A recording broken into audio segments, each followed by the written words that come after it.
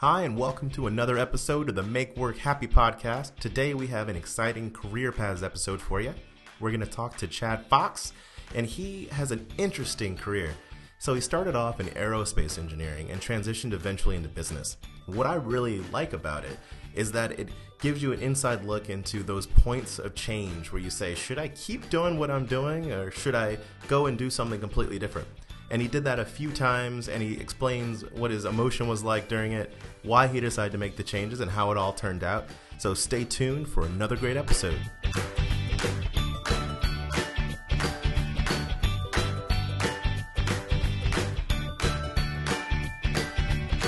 All right, well, thanks, Chad, a lot for coming in here. Welcome to the Make Work Happy podcast. And so we're going to dive a little bit into your history. We've had a conversation. I think you have a really interesting background, especially because you've touched engineering and deeply into engineering. You've gone into the business world, taken a little bit of time off, so we'll get into that. So a lot of very interesting discussions. But just to start it off, if you just want to talk about where you're from, let's go back to the early days. Okay. Well, thanks so much, Terrence. Thanks for having me on. I'm really excited to do this, and this is pretty cool what you're doing here.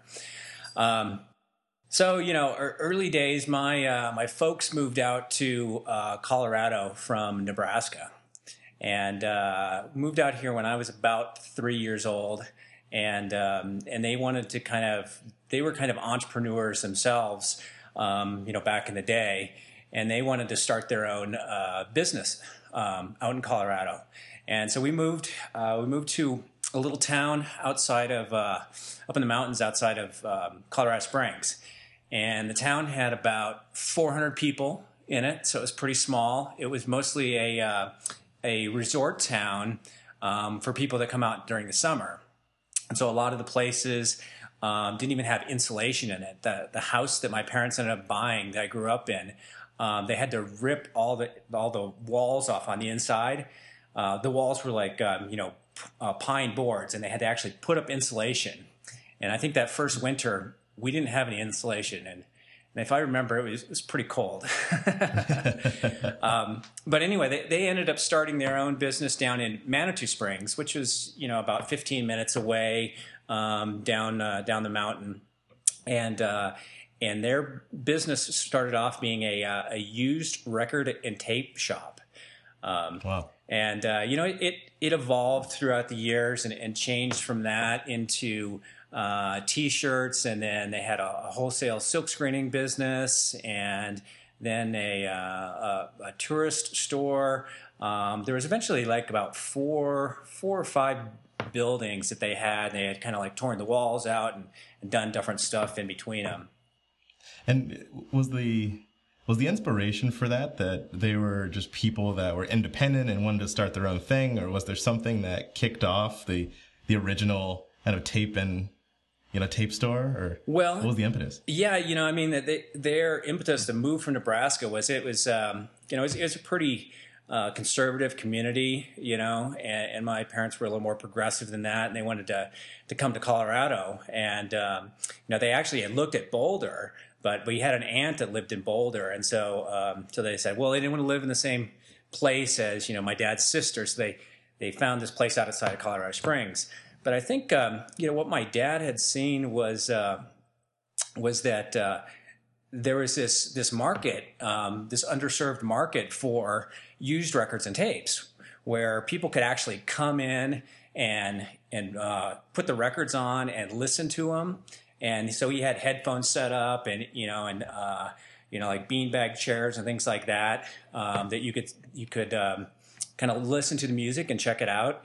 And his philosophy was to have really knowledgeable people about music working the store, so that if they came in and they said, well, they like this kind of music, the person would be like, oh, well, have you checked this out or something like that.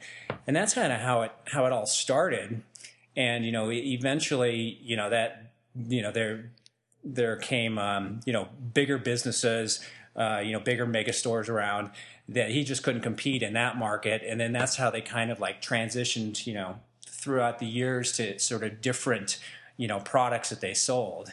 And they ran the business for like 30 years or something like that before they eventually sold it. Wow, amazing. And so then you went there, went to high school in Manitou. Yep. And then decided you wanted to do what? Yeah. So, Manitou, big high school. I had 72 people in my graduating class. So I knew everyone in the whole school.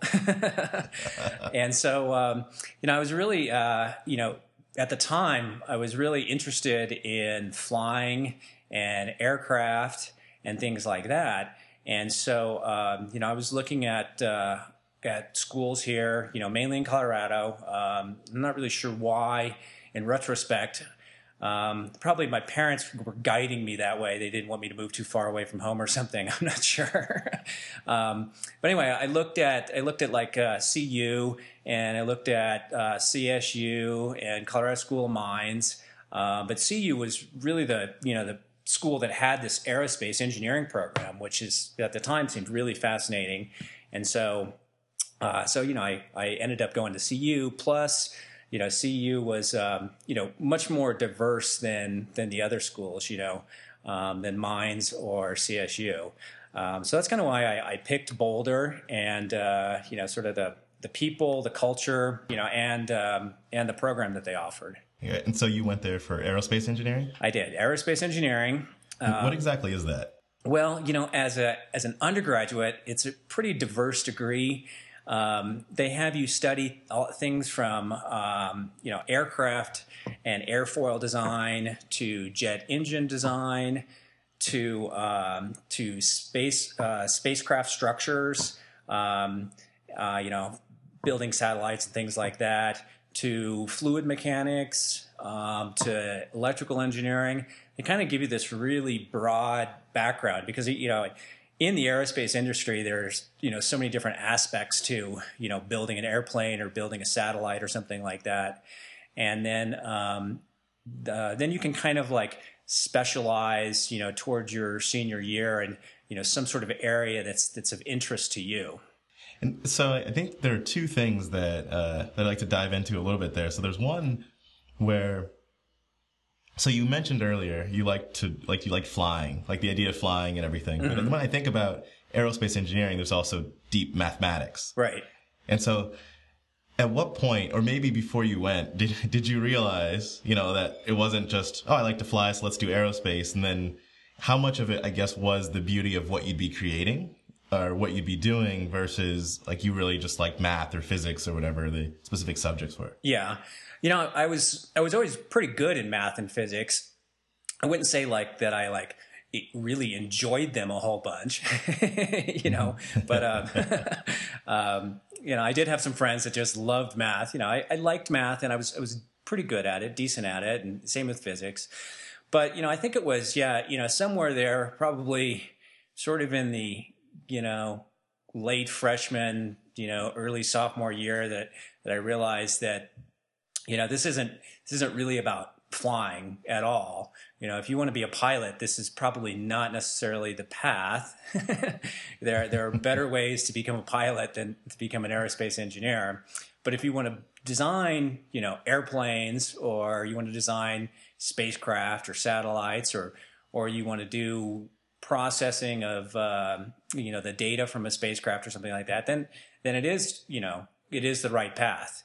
And at that point in time, I had kind of, I think it was my junior year, I had kind of moved over to the space side of the aerospace side, and started working with satellites and remote sensing data, and doing digital signal processing, and trying to pull patterns out of the data that to do sort of recognition of what was going on. And there was like an environmental side to it. CU had a big program that worked with NOAA and with NASA to do sort of geophysical dynamics and look at, vegetation, health with satellites, or look at how the ocean circulates and where there are warm spots and cold spots, and the whole El Nino thing was just really starting to take off back then. And so I kind of got involved in that and ended up studying stuff relative to El Nino. And so what, for those that may not know, What was El Nino? So, El Nino comes aperiodically, every, anywhere could be like, 2 to like 6 years. It doesn't have a real well-defined period, but basically this warm tongue of water comes over from Asia and over to the South American coast. And when that happens, it kills a lot of the phytoplankton. Can't live in that warm water. So then the fish that feed on that, they can't live. And so, they've got these fishing droughts, but it also causes all kinds of weird, climatic events. So like here in North America, being a skier, typically in your El Nino year, you'd have a lot more snow, and that would be a great thing, right? But then in the La Nina, the off years, you might have a really dry year. And so back then, they were just really starting to be being able to observe that from a satellite. And my thesis work that I did my PhD on was actually trying to pick that signal out using the satellite and then assimilate it into a numerical model and integrate that forward and see how accurately we could predict what was going to happen. It's kind of like predicting, the weather. Is it going to snow today? How much is it going to snow? How much of a El Nino event is it going to be? Is it going to be strong or a weak one or whatever? So that's kind of what that is. And you were doing all this in order to determine what the effect would be on the environment itself or the vegetation, essentially, right? Is that what you were saying? Well, no, it's, from satellites, you can look at the health of vegetation, based on the moisture content. Back then, it wasn't really linking the effects with, if there's an El Nino event coming, people hadn't really linked the effects to, what the severity might be. It was more of, that was still just kind of in the detection phase of like, oh, look, it looks like there's going to be this El Nino event this year. We know there are some connections, but we don't really know what they are.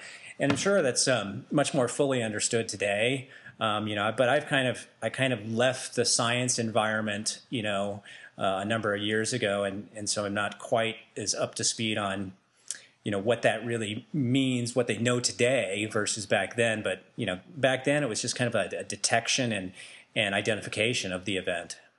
And so I'll fast forward a little bit, but first, before we do that, I would like to get the high level, on the differences between, you got your bachelor's in aerospace, then your master's in aerospace, then your PhD in aerospace. So does that just get deeper and deeper and deeper and you get more specialized, or what made you decide to go through that? And what are the differences between the three outside of just maybe deep depth? Okay. We'll start with the reason was, I actually ended up getting a NASA fellowship to work on my master's and work on my PhD. And so, my professors, and friends and family you're crazy if you don't, pursue this. NASA's going to pay for this. This is going to be great. And so I said, well, yeah, that sounds really good. Plus, I'm still hanging out here in Boulder, and I can go up and go rock climbing, during the summer and go skiing and so everything. So, it was just kind of the path that seemed to be the right path at the time. And so to answer the second part of like, what's the difference? Your master's, you really start to focus in on, one major area of specialty and then like two minor areas. And you take a lot of classes in those. Plus you also take a lot more in-depth math classes, doing a lot of stuff with like integration in the complex plane and a bunch of stuff that I don't even really remember exactly what it's all about these days. But so I kind of specialize in this remote sensing and then this geophysical fluid dynamics and then in spacecraft dynamics. And spacecraft dynamics is basically, predicting where a satellite's going to fly, or like I had a friend who actually worked on the Galileo project that sent the spacecraft to Jupiter, things like that. So that's kind of what the master's is. It's a lot of coursework, pretty rigorous. And then by the time you get to your PhD, you're really not taking classes too much anymore, but you've hopefully settled down on a thesis topic, and you're basically just doing research. You're taking a class here and there to complement, what you're looking at, but you're not really taking too many classes. You're spending most of your time doing research and working on writing up this thesis that you go in front of your committee at the end of your whatever 3 or 3.5 years or whatever it is, and then defend it, and hopefully you pass and everything, and then you can graduate and you now have a newly minted PhD. And what was your thesis on? It was on the detection of Rossby waves in the world's global oceans using remote sensing and data assimilation. We won't dive too much deeper into that. It's a long title. If the listeners would like to go and look that up, they can feel free. So then now you have your newly minted PhD. And what did you go and do with that? So from there, I had the opportunity to do postdoc work still in Boulder. And it was looking at, again, using the remote sensing stuff that I had done. And we were looking at eddies, large cyclonic or anticyclonic features in the ocean that go up in the Gulf of Mexico. They pinch off from the Gulf Stream and they propagate through there. There's also ones off of the Brazilian coast. They're all over, but we were looking at those for the specific reason of for a contract with different oil drilling companies. And these oil companies want to know when these eddies are moving through their oil fields. Because it's almost like that the power of that is like almost like the power of a hurricane, and you want to shut down drilling, and or if you're drilling new wells, you don't want to be doing that during that time period because you could have a potential accident there, something would break or whatever. So they were interested in us being able to predict or forecast when these things were going to come and where they were going to go, so that they could determine how they're going to manage the drilling. And so that's what I did for a couple years. Was working on that. We worked with Petrobras down in Brazil. We actually had a guy come up from Brazil, and he sat with us, and we worked with him and stuff like that. And so that was kind of interesting. Wow. But kind of at that point, I decided that doing the science, research and writing proposals and grants wasn't necessarily, what I wanted to do, long term. Well, what is that? If we can go through, we don't have to go through like one example of a full grant, but just generally, what are the different pieces of writing to get a grant? What does that proposal process look like? So usually there'll be an RFP that'll come out, a request for proposal from some sort of a government agency. Or maybe an oil company or something like that. But a lot of times these come out from NOAA and from NASA and other government agencies. And so what you do is they kind of give an outline of what they're looking for research, to do something. One that I worked on, an example, was for the fisheries up in the Bering Sea off of Alaska. And they too wanted to look at the eddies that were going up there, but for a different purpose. The eddies actually, all the phytoplankton concentrate in these eddies, kind of in the core of them. And so a lot of the fish feed off of that phytoplankton. So the NOAA fisheries, wanted to see where these were because they wanted to go out and do measurements in the core of these eddies and look at the biology and the fish and the diversity and things like that. So, they put this RFP out, and so I was working with another scientist who had been around for a while, and so we come up with this idea where we can predict these eddies and we can send you guys the information, and then you can go out and measure things. So you just kind of like. The proposals are typically, they're capped at like maybe 20 pages or something like that. So they're not really long, but, the amount of, kind of scientific research you've got to do to have results in there to, actually present some material and have credibility, takes quite a bit of time. And then the language itself of actually doing the writing is pretty tedious and sort of typically very dry science writing, I would say.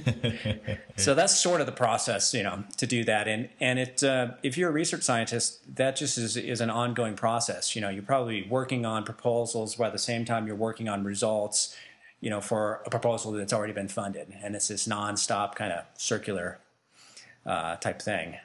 And so you said, no more of that. And then where did you go into next? Yeah, so I was kind of like, well, I want to do something a little bit different. So I decided I wanted to get back into my engineering roots and less in the science side. So I began to look around and ended up getting a job offer from a large aerospace company. And actually, sorry, before we go into that, how long were you doing that before you left? Just to get a sense for the time here. On the postdoc. On the postdoc. I think it was just about 2 years. Okay. Maybe a year and a half, 2 years at the most. Okay.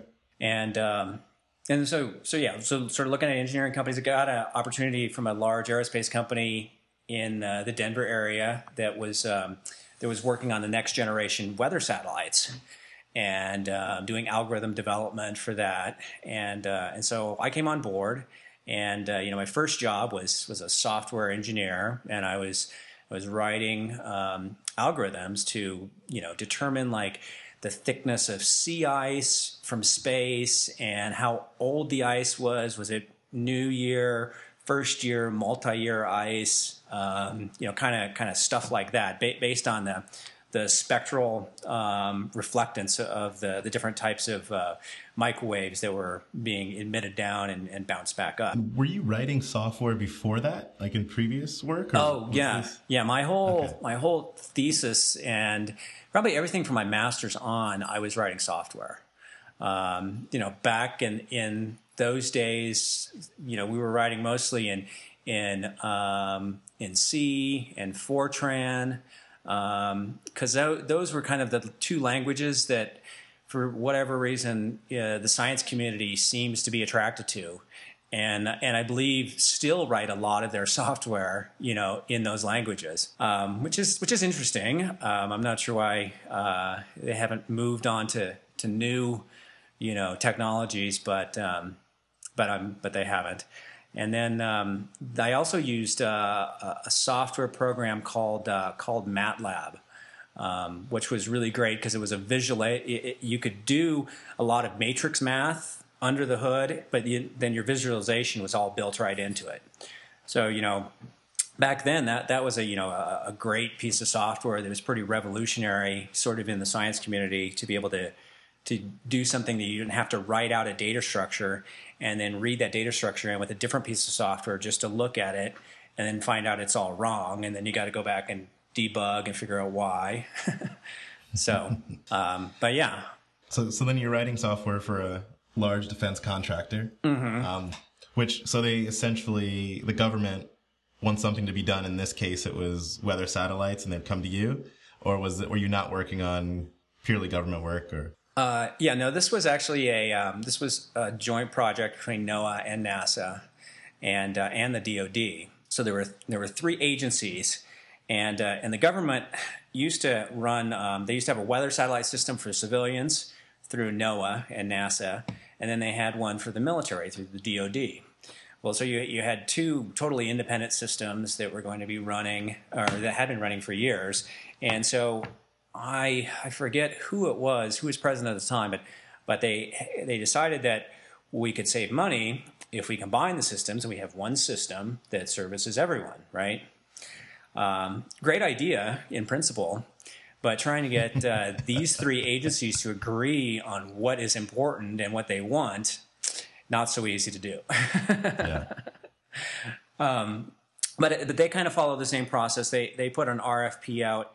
And we were in competition with another large aerospace company, and so we ended up winning the contract, and so it was a I think at the time of the contract award, it was a $4 billion contract.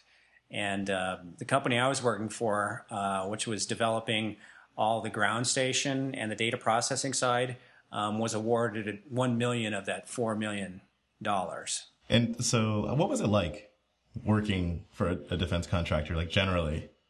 Was it something you enjoyed? And what did you enjoy about it? I mean, it sounds like there had to have been some government headaches along the way, but at the same time, the work is unique, interesting, sometimes secretive, which can be fun. Yeah. How did you feel about it?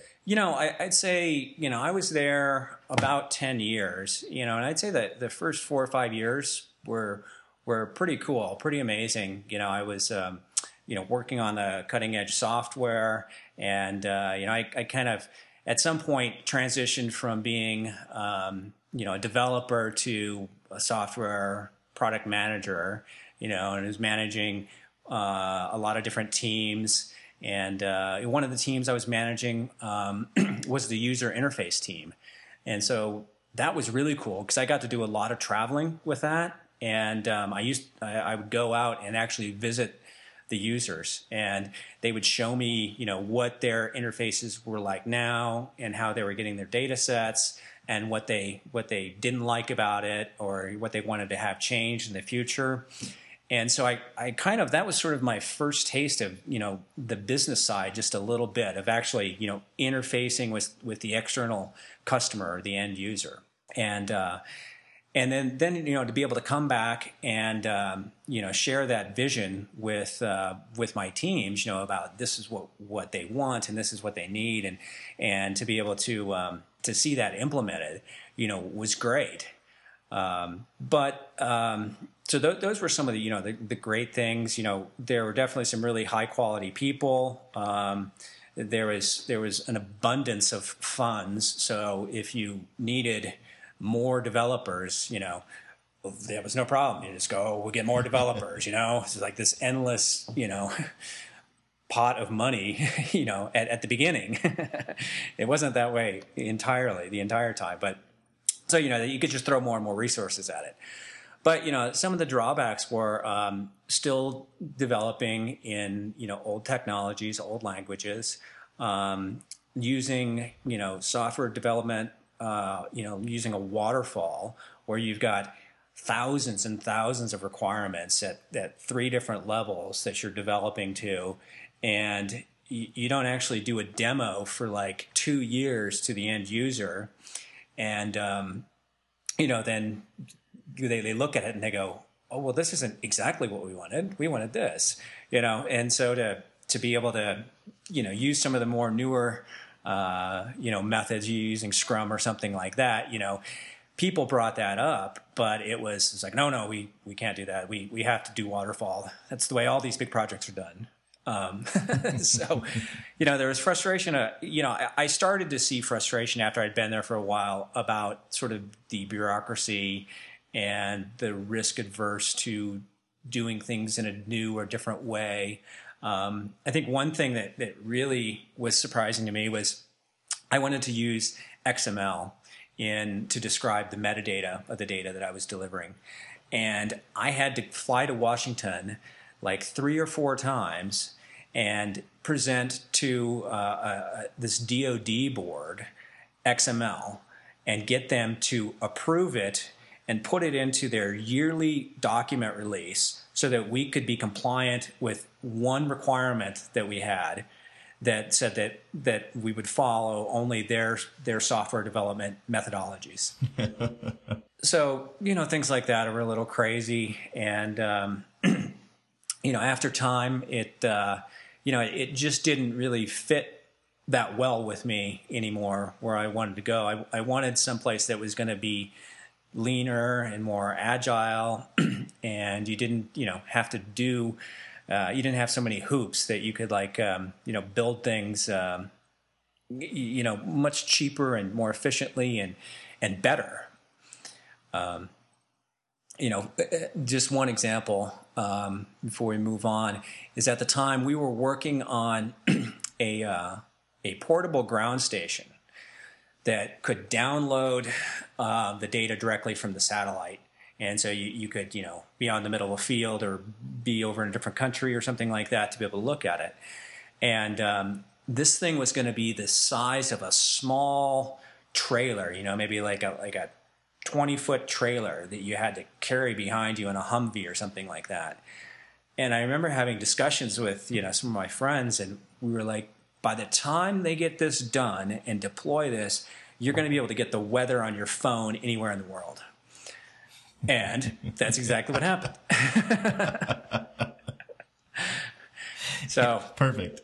Yeah, so there's only so many of those things that I just decided that I didn't want my whole career to be in that particular space. So I knew it was time to kind of move on. And so that moving on was business school? Is that what was next? Yeah, so I decided I wanted to go back to business school, and did that here in Colorado while I was still working at the aerospace company. Was there a prompt for that? I mean, you mentioned the general reason, that you wanted to move on, but was there anything that came up, said, "Oh, business school is the thing that I want to do"? Did someone recommend it? Or? How did that come up? I think it was more my own thinking, but I think it was I had such a narrowly focused technical background, and also all this experience only in defense contracting. Trying to break out of that, I decided that maybe I needed a broader base of knowledge. And, I didn't see that necessarily going and getting any, more technical education would give me a broad base, but I thought a business school would give me a broad base, to learn about marketing and finance and operations and and some legal and and all the the typical topics. So that was sort of the impetus to go back to business school, because I thought that would give me a more diverse education, so that I could leave sort of the large defense contractor area and go and to do something different in a different direction. Before you went to business school, did you try and just go in a different direction without having something else, and it didn't work? Or I did, and I found that the only interviews I was getting was with other defense contractors. Yeah. And it was like they're like, "Oh yeah, because there's a bunch of them here in Colorado, and yeah, I could easily go hop from one defense contractor to another, which I did know a lot of people would do." And you typically that was good if you wanted to continue to try to seem to make more money, because you'd go from one and they'd give you more, and then you'd come back to the one you just left and they'd give you more. But it wasn't necessarily about that for me. It was the nature of the work, and I wanted to do something that was more interesting and not so bureaucratic. And so without, it was like I said, having a hard time kind of getting lots of interviews that weren't outside of that aerospace world. Well, one thing I've noticed is that people that have, and this is all very general, this is a general statement, but a lot of people that have at least done something on the architecture side of engineering, and then come over to business, more specifically even just product, have such a greater systematic brain. Like you can think about things much more holistically, which I think is pretty interesting. Did you notice that within yourself? I could kind of guess that might be something that would be a strength. Yeah, I think being able to look at the big picture was something that I always liked and enjoyed. And when I was working, kind of down in the weeds on the engineering part, you're just looking at such a small part of the problem. You're not looking at the whole thing. I did actually spend a couple years as an architectural manager. So software architectural manager, kind of looking at the whole system wide, how do all the pieces fit together and everything like that. And so I do think that gave me kind of that systems background that I could take forward, when I eventually did leave and move on. Yeah, I definitely think it did. All right. And so you got your MBA, 2 years. Is that standard length of time? And then And then where did you? So what was the switch to when you got into business? Let's say, what was your first gig after business school? So the first thing after business school was I got a job in Boulder at a medium size, about 250 person laser optics component manufacturing company. So this is a totally new industry to me. I mean, it's an actual manufacturing company where they're building product on the floor. It's not software at all, and so it's brand new to me. And so that was interesting. That it's manufacturing. The manufacturing floor was actually in Boulder, and they did the work there. But my first job was basically as a product manager in business development. And I did this, or I was there for about 3 years, and I kind of went from that, and they moved me into a business director position and an account executive position. So it was a really customer facing position, which was really great because I do enjoy going and talking to the customer and finding out what their needs are, what their pain points are. It's also pretty exciting closing a big sale. That's always kind of fun. But a lot of my clients were international, and that was one thing that I wanted to be able to do, is to have a lot of or at least some international clients, because I do enjoy a lot of international travel, and we'll probably talk more about that in a bit. But even before that, so that was, well, let me see. So that was good to have that international exposure. But the other interesting thing about it was is having the manufacturing on the floor. My job was actually very cross-functional. I didn't actually have any direct reports at this job, but I had to interface with all the technicians on the floor and go out there and talk to them about the products they're building and find out what's going on. Talking to their supervisors, working with the operations folks. I'd often have to go to finance and work with them on contracts, or get approval from them on setting prices. Also working on like cost reduction initiatives. So my 3 years there, it seemed like I touched on every business function that I had recently learned about in my MBA. Did that transition feel natural? Was it scary?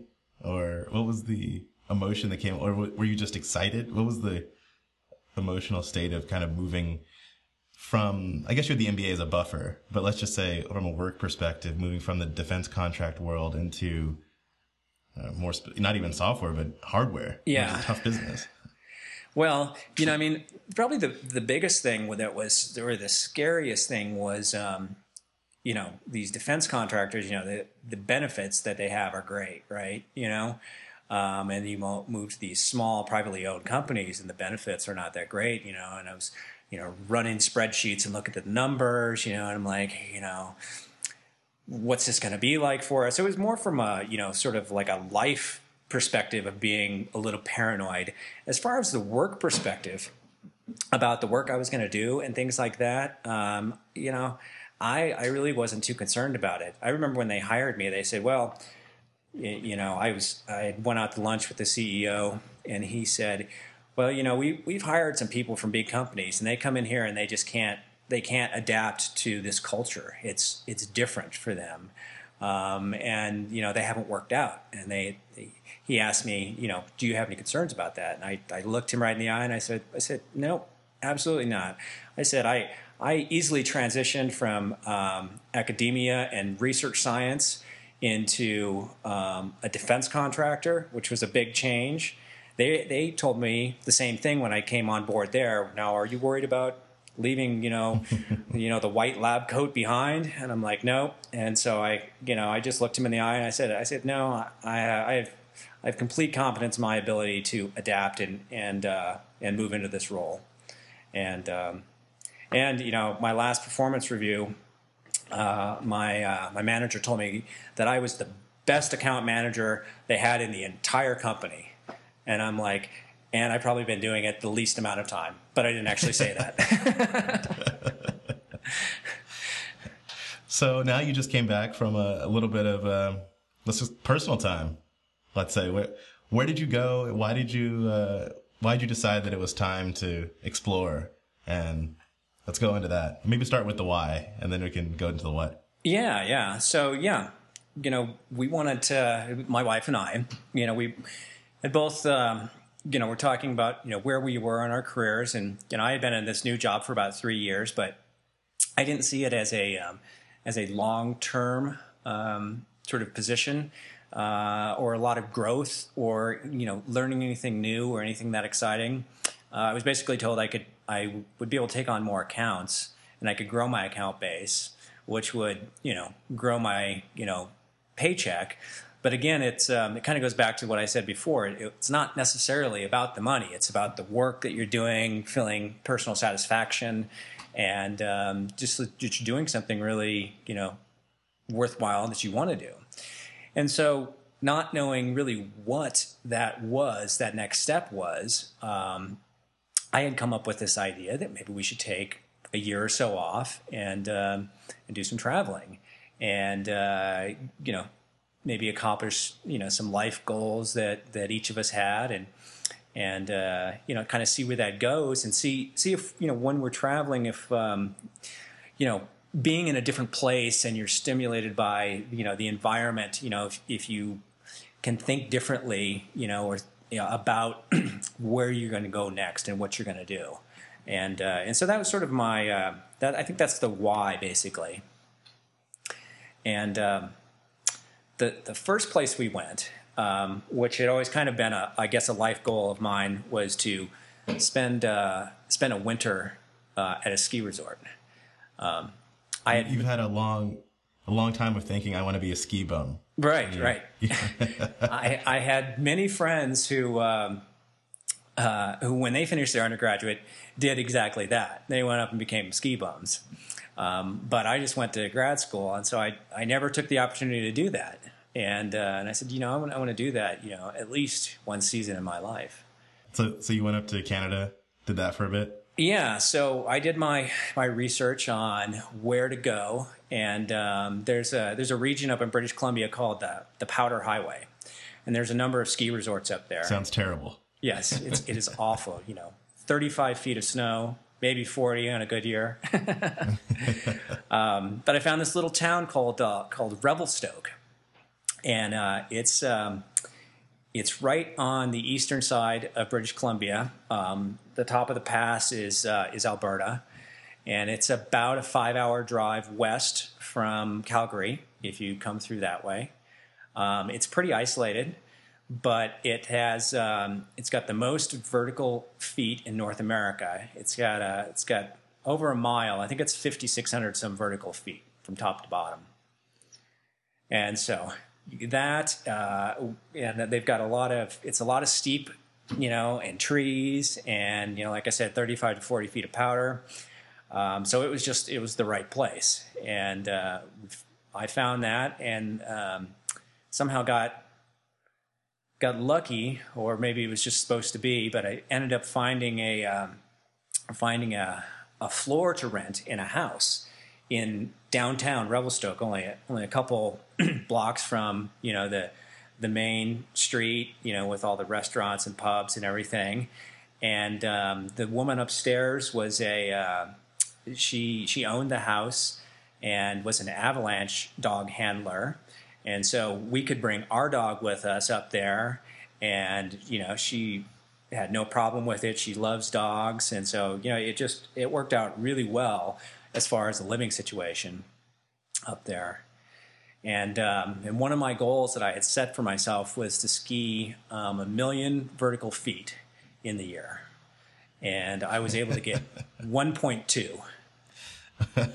Wow. I'm not even sure. I guess I've never thought about it that way. So it sounds like an insane amount of skiing. Well, yeah, it's a fair amount. Right. So now you're back. What's next?